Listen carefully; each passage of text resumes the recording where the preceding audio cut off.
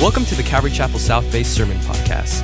We are a large, multi-ethnic, multi-generational church in Los Angeles, California, and we'd love to have you visit us for a service if you're in the LA area. Visit ccsouthbay.org to learn more about us and to find out service times. If you have any questions, shoot us an email at hello@ccsouthbay.org.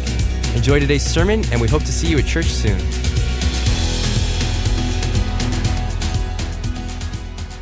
You open up your Bibles and turn to Hebrews chapter 12 as we finish chapter 12 today, as we head towards the final chapter. Much better things. I don't know if you've ever considered who you are in Christ and how much different that actually is than what the children of Israel experienced under the law. But the differences are staggering. Fear to faith, law to grace. In essence, the work of the flesh and the work of the Spirit. We are children of God by grace through faith. We live in a world of much better things. To join me, we'll pick up in verse 22. We're going to pray, and very specifically for what's going on in Mayfield, Kentucky, and the tornado that touched down that destroyed that city almost in its entirety. Father, we lift up those who are suffering right now through this incredible destruction that occurred through these tornadoes that swept through the region a couple of days ago. And Lord, we pray specifically for the city of Mayfield, and Lord, for those that have lost loved ones and their homes, their livelihood. Lord, the Christmas that they're looking at is going to seem pretty bleak. And so we pray that you would impress upon our hearts what we can do in a practical way to come alongside, Lord, as we have sent some people to see what we can do. We ask that you would bring back a report, that we would be able to step into that place of pain and perhaps bring a little hope. And so, Lord, we give you our time today, that our ears would be attentive to the Spirit's voice. Use your word to instruct your church. Bless us, we pray, as we study in Jesus' name. Amen. Much better things. You no longer have to be frightened of God.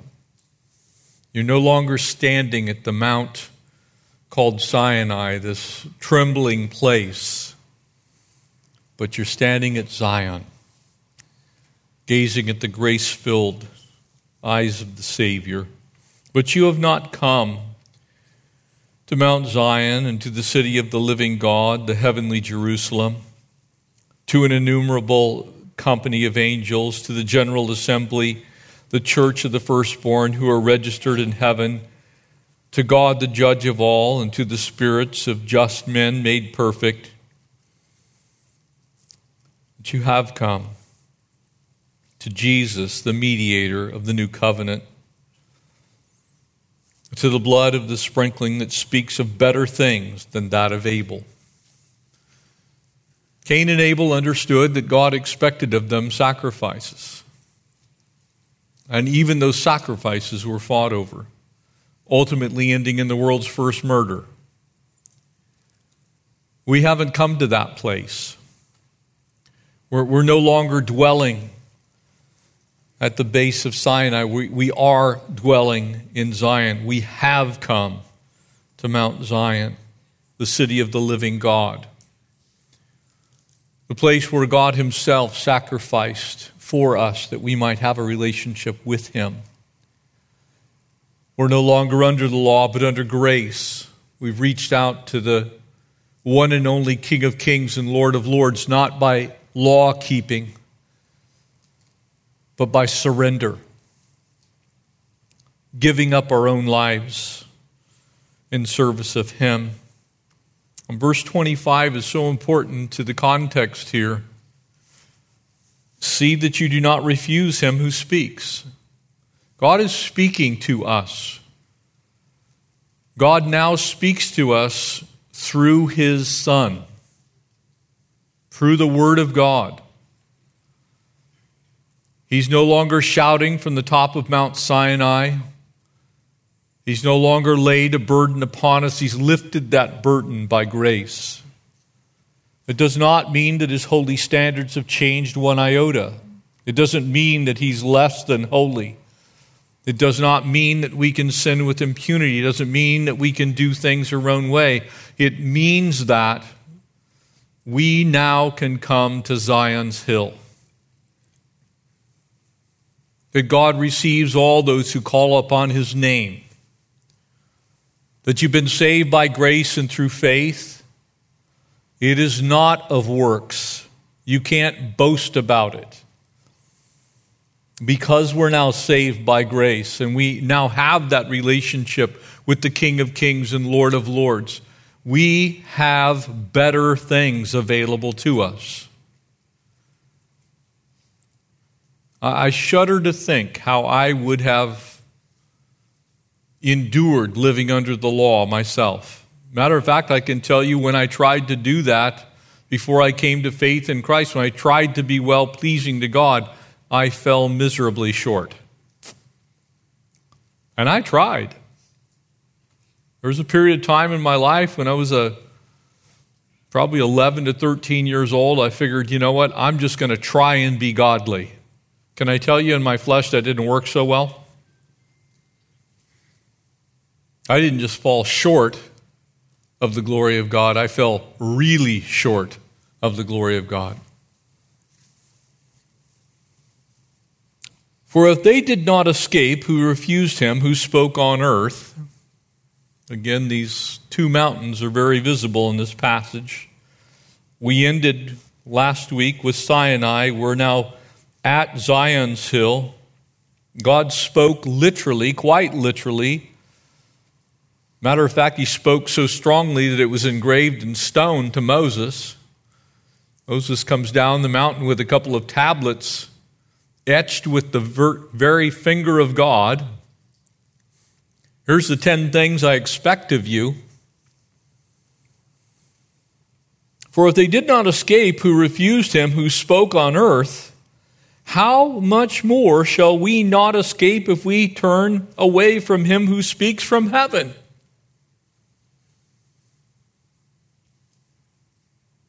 You see, the picture here is that if God held accountable the Jewish people under the law when God physically spoke from Mount Sinai, what do you think he's going to do to those who refuse him when he's spoken to us with the very blood of his own Son on Zion's hill? To reject the grace of God is to reject the only plan that God has for salvation. There isn't another one. There's not an alternate path. There isn't, well, if you want to keep the law, and if you want to be in grace, be in grace. There is salvation by grace through faith, and there is no other way. Jesus is the way, and he is the truth and the life, and no one comes to the Father but by him, exactly as John 14:6 declares to us. There's not an alternate path to the grace of God. If you reject the grace of God, you are literally rejecting the only way to come into God's presence. Whose voice shook the earth. But now he has promised, saying, yet once more, I shall not only shake the earth, but also heaven. And now this yet once more indicates the removal of those things which are being shaken, as of the things that are made, that the things which cannot be shaken may remain. And therefore, since we are receiving a kingdom which cannot be shaken, you realize, church, your kingdom in heaven can't be shaken. It's out of the reach of politics. It's out of the reach of war. It's out of the reach of our humanity. It's out of the reach of climate change. It's out of the reach of budgets. It's out of the reach of everything. It is in heaven. It cannot be shaken. That's the kingdom we look forward to. As wonderful as some things are here on earth, not everything here on earth is wonderful. Nor is it universally good to all people. And because God hates inequity, He has a plan to settle all these things once and for all. This earth and everything on it one day will be rolled up like a scroll. It will not continue forever. For all of our best hopes to change the direction that our climate is going, or to change the political outlook of the world globally, to come to some solutions that might more best benefit most people, we will not actually ever accomplish that goal, because God never intended for this planet to be the end result. He has always planned for His kingdom to come and His will to be done, and one day this earth is going to be finished, done. And His kingdom, the fullness of it, will come. The Bible is very clear on this. The Bible is very clear on this. We're receiving that kingdom which cannot be shaken by grace. Notice, let us have grace, by which we may serve God acceptably, with reverence and godly fear, for our God is a consuming fire. God's character, God's nature, God's standards have not changed with our culture. What mankind attempts to purport to be God's new plan is Satan's old plan. God hasn't given up on marriage. Society's given up on marriage. God hasn't said that there's multiple genders. Society has said there's multiple genders. God hasn't given up on peace. Society has largely given up on peace. This earth is not our home. God intends to redeem all things and to bring to pass His kingdom. He has planned for His people much better things. Because we are under grace today, instead of dwelling there at the base of Mount Sinai, we dwell at Zion's Hill. Those two mountains mentioned in Scripture are extremely significant in Israel's history. And if you remember that Mount Sinai was a place that for the people of Israel, they dwelled in fear. They literally trembled at the base of the mountain. They were scared to even touch it or touch an animal that had been on it. It's like, there's God, here's us, and we're not going anywhere near Him. That wasn't what God wanted. God has always desired to be near His people. The problem is our sin separates us from God. Our lack of holiness in our lives always separates us from God. And because man was incapable of transforming himself, God sends Jesus into the world to save us from ourselves, to present grace to us so that we can now have a relationship with God so that He can be near us, because we have to have our sins forgiven. If you keep your sin, you don't get God. It's a package deal.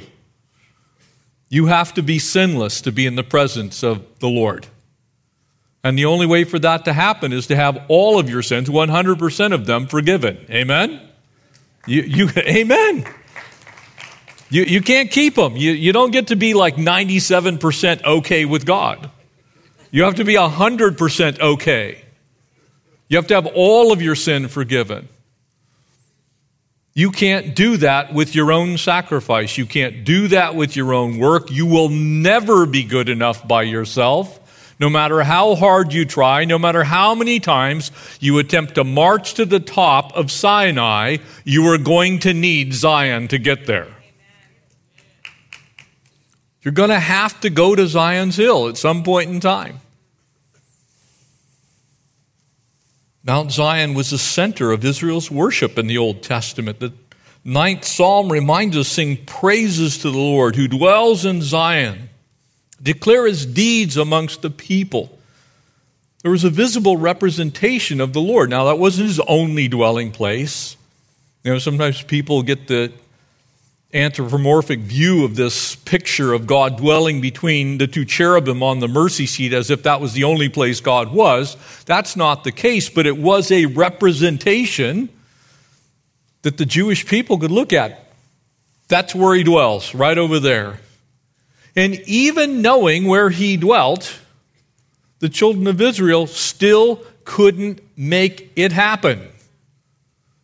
They still fell short of the glory of God. They had the capacity, but they lacked the will. The very same thing that Paul said, who's going to deliver me from this body of death? Those things which I will to do, I do not do. And those things which I will not to do, that's exactly what I do. Literally. I'm in trouble. Who will deliver me? How am I going to get out of this? What's going to happen? Read it for yourself in Romans 7. That's the great apostle Paul declaring, I'm in trouble without the grace of God.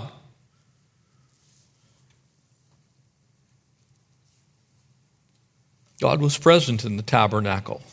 He was present there in Solomon's temple. He was there in the wilderness. He was there in Jerusalem. But can we all agree that sometimes we try and hide from the presence of the Lord? Somehow we think we can, shade God's view of whatever it is that we're doing because we know what we're supposed to do, but we do it not.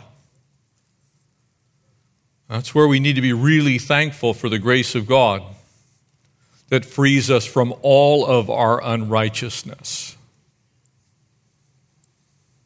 You see, we're so used to picking and choosing our sinful behaviors that we say are unacceptable that we forget that we've chosen some things that, as far as God is concerned, are still unacceptable to leave in our lives.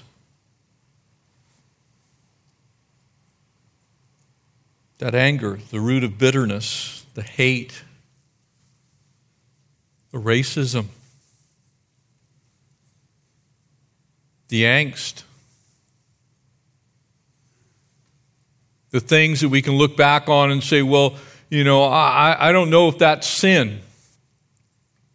Well, when the Bible says it's sin, it's sin. And our justifying of it doesn't make it not sin.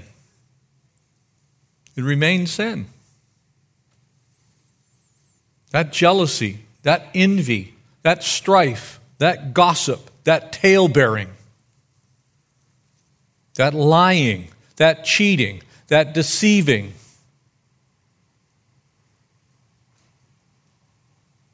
that coveting. You see, when you start to throw those things in, all have sinned and fallen short of the glory of God. Amen? And see, you might do really good at a handful of things.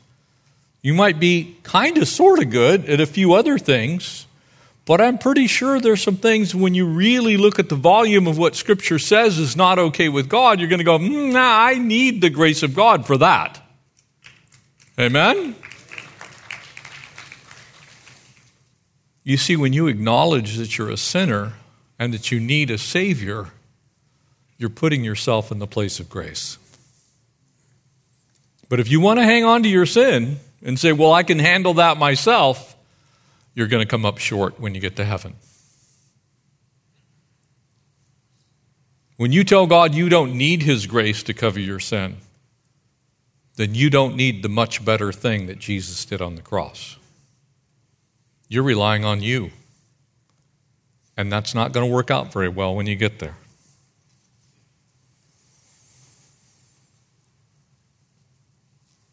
God's got a new home. You talk about better.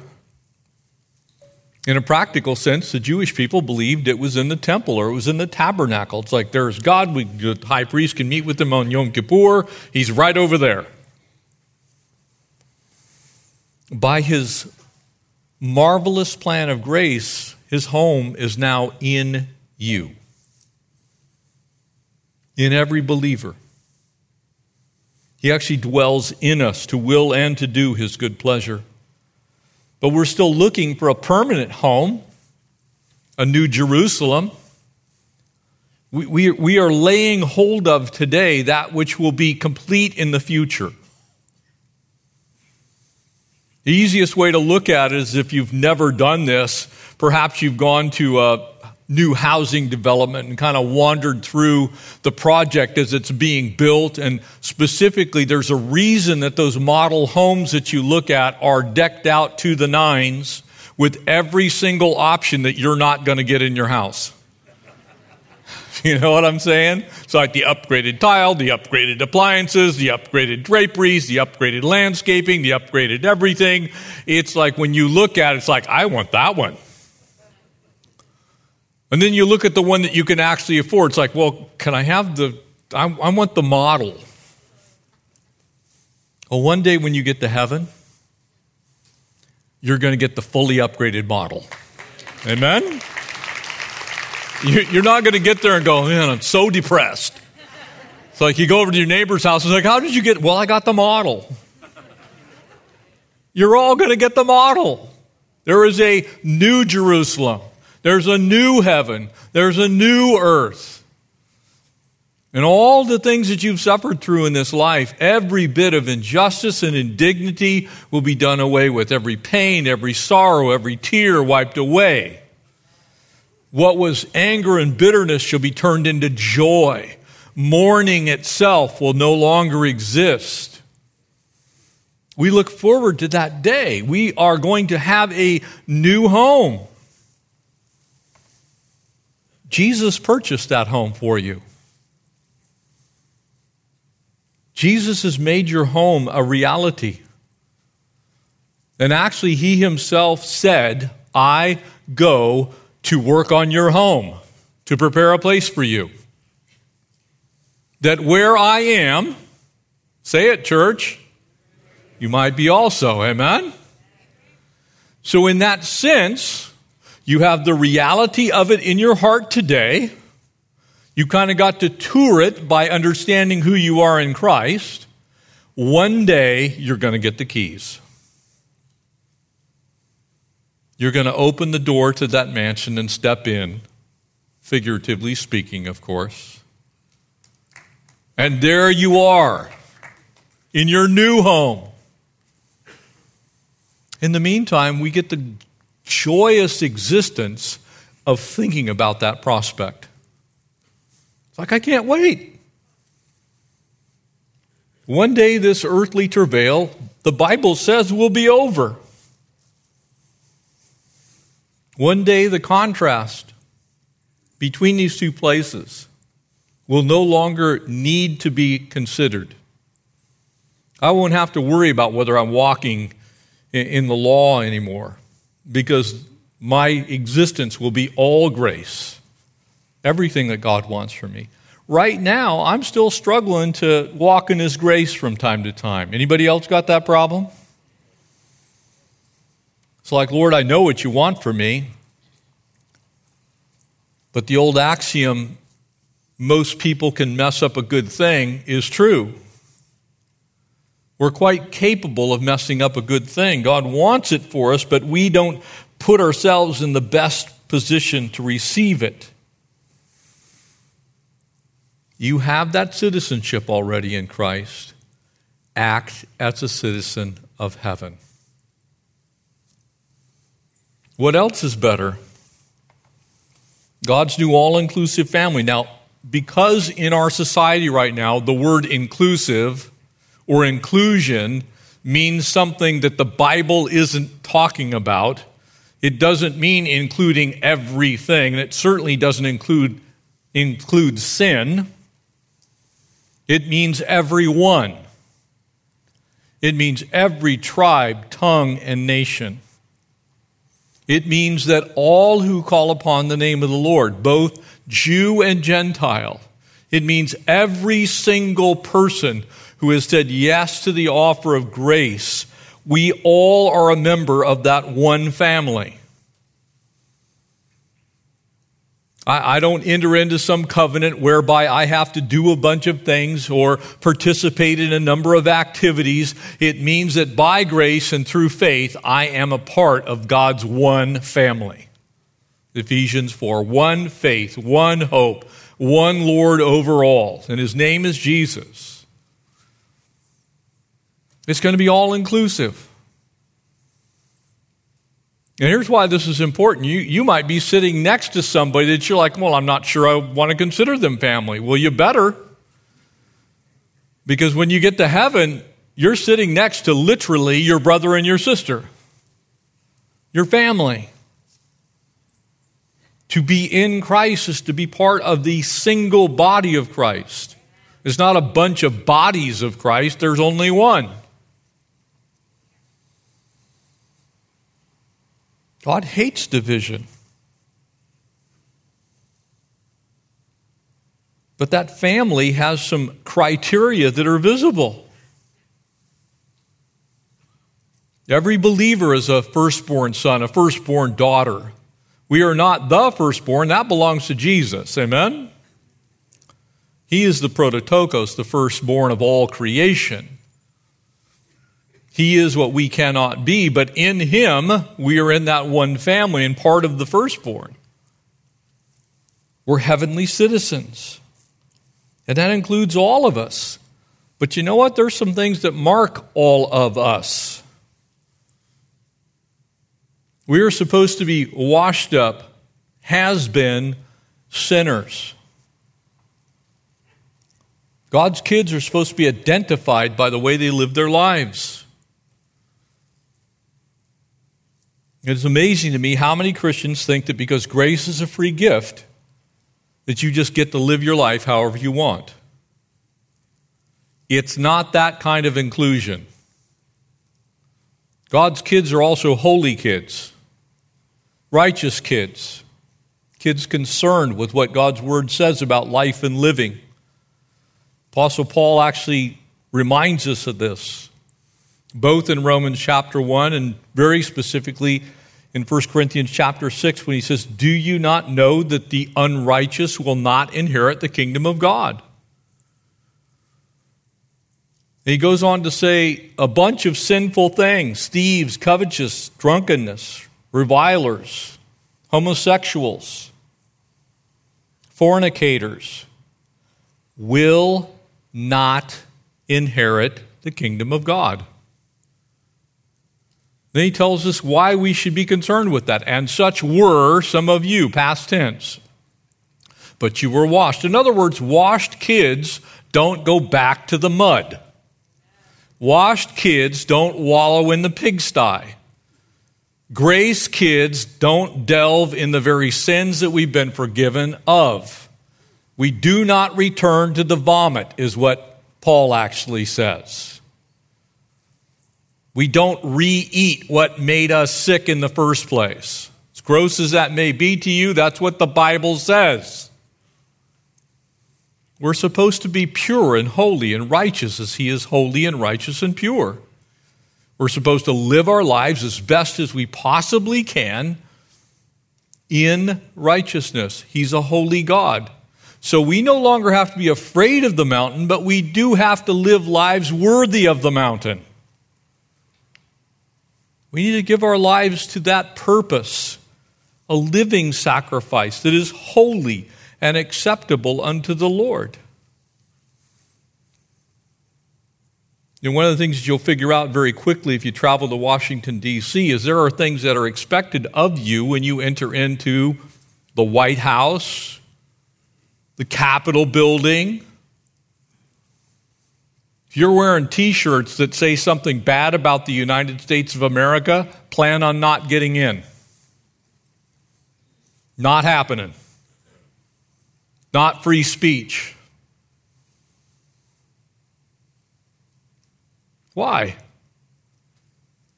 Because it's the people's house. You're supposed to believe that.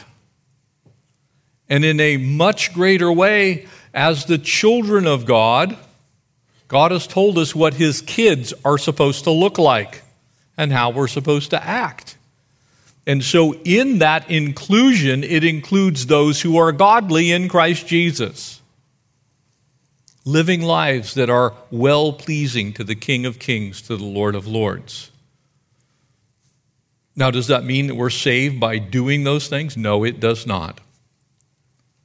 But it means because we are saved by grace and through faith, that our endeavor to live godly in Christ Jesus includes everything within us. All of our zeal and effort is applied to living a life that would be pleasing to the Lord who saved us. So we flee youthful lusts. We run from unrighteousness. We repent of our sin. We let go of ungodliness. When you get to heaven, you're not going to be judged for salvation, but you are going to be judged for those works that were done in this body. And hopefully, the result of that will be some reward. You see, that inclusion should make us live righteous lives. It should cause us to live in holiness.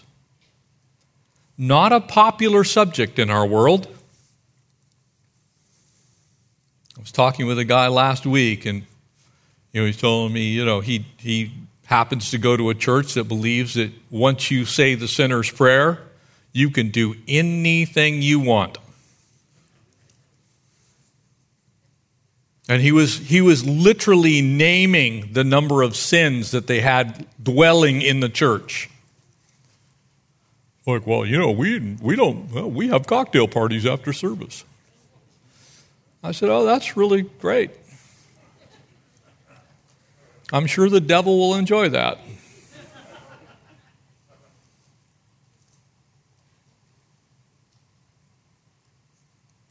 God's people live their lives God's way. Period. Period. We're to be living examples of a living Christ. Those things which are not found in our Savior should not be found in us. Maybe you think that's hard. It is. But it's not impossible. Because by Him I can do how many things? All things through Christ who strengthens me, including resisting the temptations of the devil. Doesn't mean that you're necessarily going to be perfect. We should try, though. Sometimes I think the church has given up trying to be like Christ, when in fact that is our mission, that's our goal, to be like Christ and to preach the good news of the gospel until the Lord Jesus takes us home. Because the world doesn't need other examples of how not to live life. It needs examples of how to live life godly in Christ Jesus.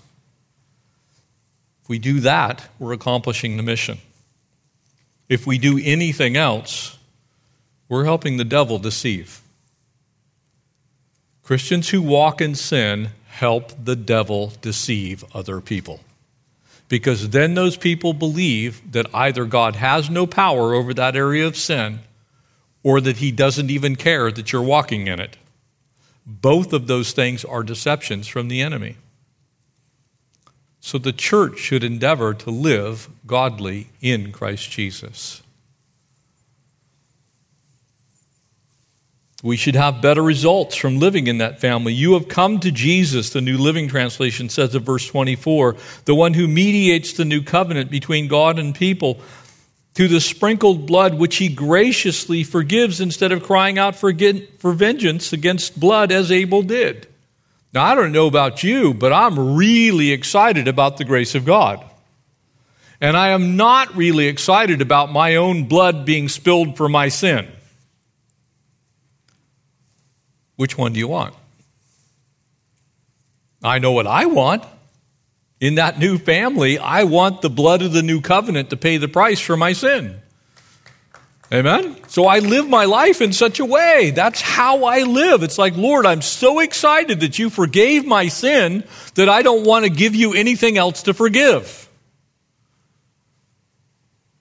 I don't want to be that person that says, wow, I'm just a living example of God's grace. Look how much sinning I do. There are people like that. And frankly, I don't believe personally that they have much to stand on in the way of assurance that they're even saved. Maybe they are. I kind of doubt it.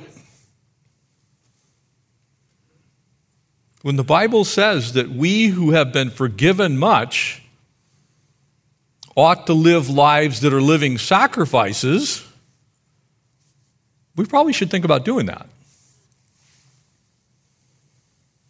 So see that you do not refuse him who speaks. I don't have to offer sacrifices. I don't have to sacrifice myself. I'm no longer walking in that bondage of trying to do it myself. Christ did it for me. The least I can do is say thank you by living for him. It's like, Lord, you saved me. I'm all in. Whatever you want to do with my life from here going forward, I'm going to heaven. You just point me the right direction. I'm going to go. I'm going to say yes to a sacrificed life. It's no longer I who live, but Christ who lives in me. So I should be living a life that God would say, that's telling me you care. That looks a whole lot like what the Word says you should look like as a believer. This is not confusing. It shouldn't be something that we look at as like, wow, I think there's another way. You either are on the grace highway or not. You're either a child of God by grace through faith, or you're not a child of God.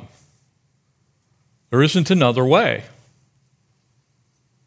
If there's anything that the Bible is clear on that most people can see for their own selves, it's that God has one plan of salvation, and that's through Christ Jesus our Lord. There isn't another one. Mount Sinai no longer has the capacity to be reached apart from the grace of God. You can't get to the holiness of God without the grace of God. It's that simple. You can't be forgiven without the blood of Christ. It's that simple. You're either resting in the sacrifice made for you on the cross, or you're still thinking you can somehow sacrifice enough yourself to do the job. Not going to work. To think any other way is tragic. It brings condemnation on those who even attempt. God's going to shake things up one day. He's going to shake the earth one final time. Zechariah 14 actually tells us about that shaking. It's going to be so bad that the Mount of Olives itself will be split in two. And then he's going to make a new heaven and a new earth. The focus of the final two chapters of the book of Revelation. New Jerusalem, new heaven, new earth. Full righteousness, no sin. But in the meantime, we should be ushering that time in by the way we live our lives. In other words, we should be practicing holiness, practicing righteousness, practicing living as we will one day fully live. I'm not going to be getting there judged. I'm going to be getting there because of grace. Sometimes people say, well, I don't want to go to the great white throne judgment. Good, then don't. It's not for believers, it's for unbelievers. The only people who are going to stand at that judgment seat are people who have rejected the only way of salvation. When you reject the grace of God, then you're saying, I can withstand a holy God to his face and say, this is why you should let me in. And I don't care if you're Jeff Bezos, you can't buy your way in. I don't care if you're the Pope, you can't holiness your way in with practical holiness. The only way you're going to get in is the precious blood of the Lamb, is expunged your entire debt of your sin. Christ will have paid the price for you. And as you stand in his grace before a holy God, the righteousness of the living Christ will be placed upon you so that God sees not one sin you've ever committed. You will be justified, both legally and morally. The price will be paid, and the penalty will have been put upon Jesus at the cross. Sometimes we forget the legal penalty of our sin was paid in full at the cross. You deserve to die, and Christ died in your place. The penalty that you owed was paid by him. He made justification for you, squared the debts of your sin, past, present, and future, and all he asks is that you live for him now. That's all he asks. That's the results of being in God's family. My conscience has been cleansed. I now understand the conviction of sin. I look at my life and go, Lord, I know that's not what you want for me. Help me to live for you.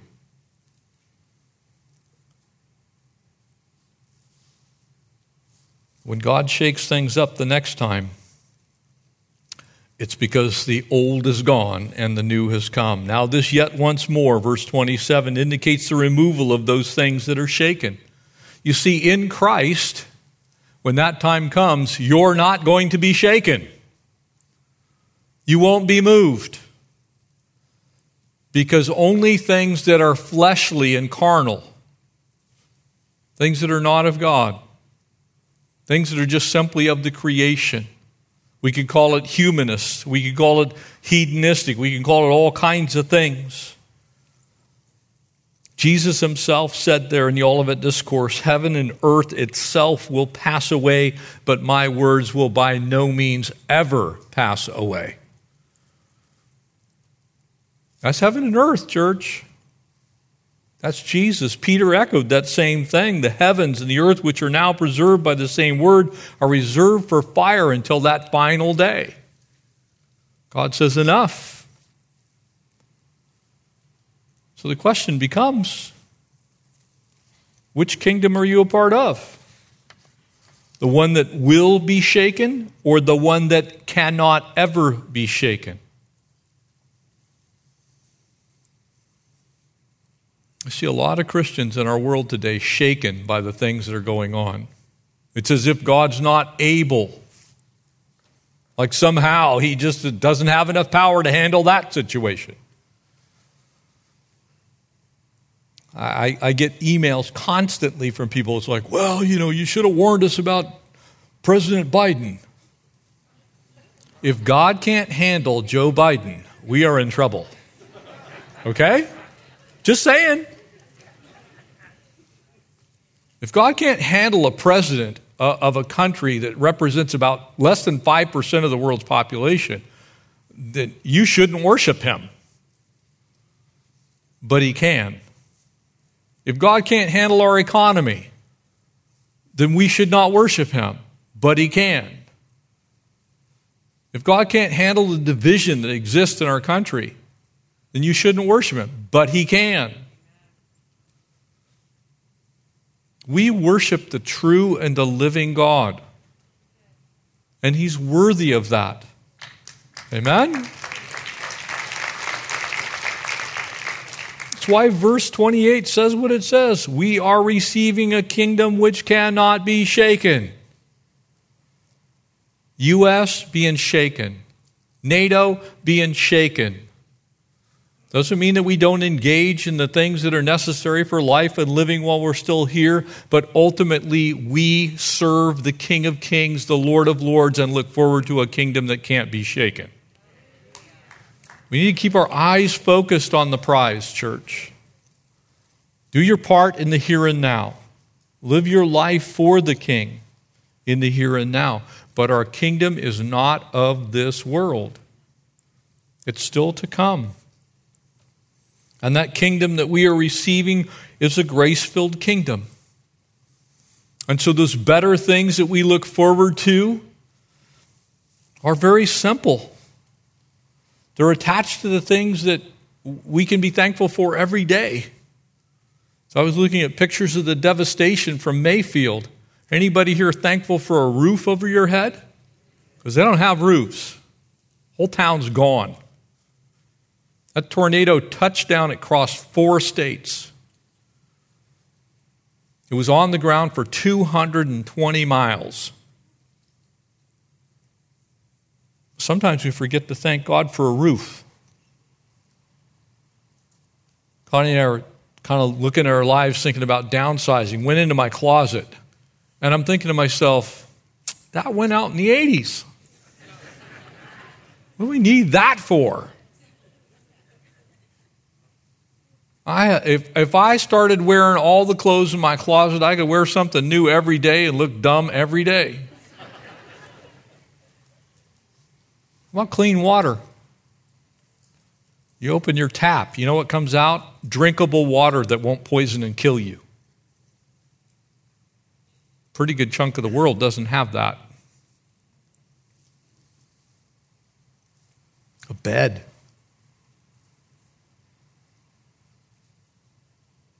Food. Think of simple things.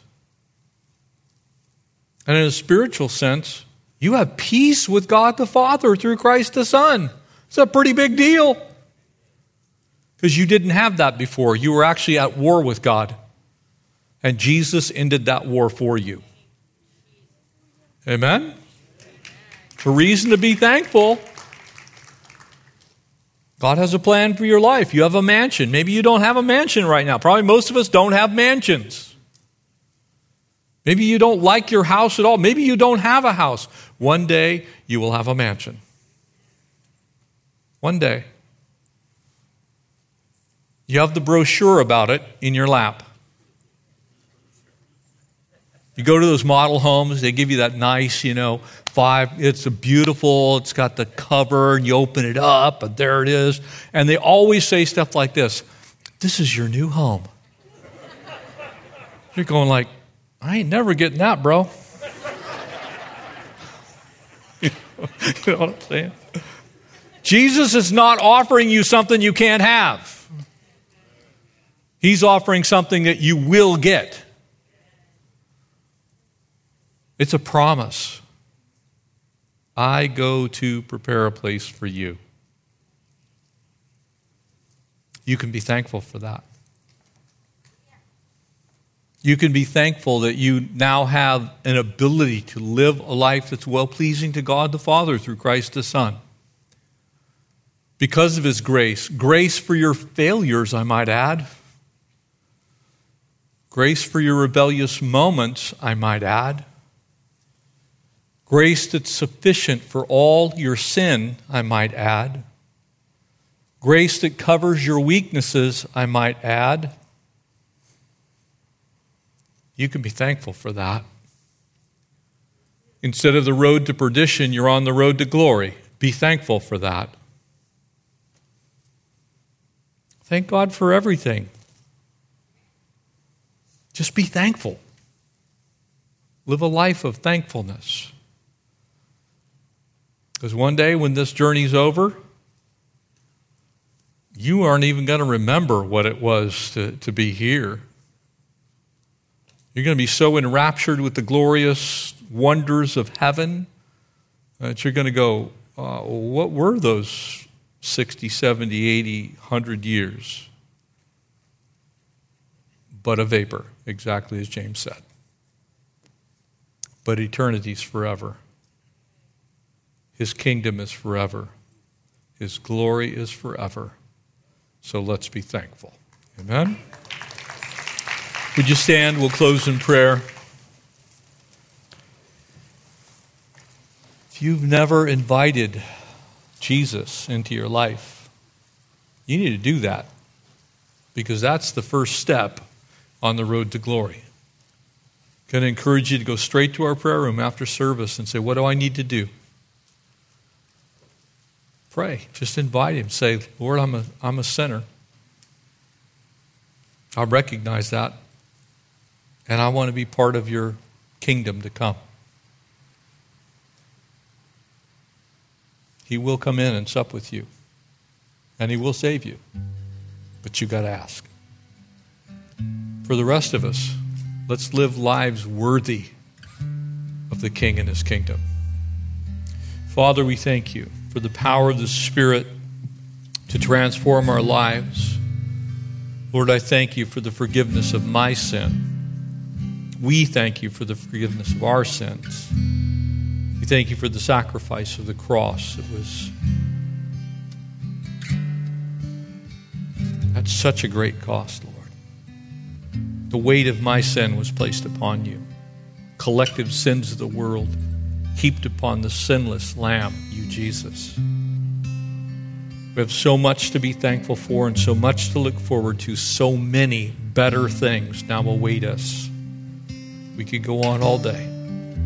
But Lord, in gratefulness and thankfulness, we simply say to you, Lord, thank you for all that you've done and all that you will do. Seal us by your Spirit. Cause us to walk with you and for you all the days of our lives. In Jesus' name. Amen. Thanks for listening, and we hope you were encouraged by today's message. If you have any questions or just want to check us out, make sure to visit us at ccsouthbay.org. God bless you guys, and we'll see you next week.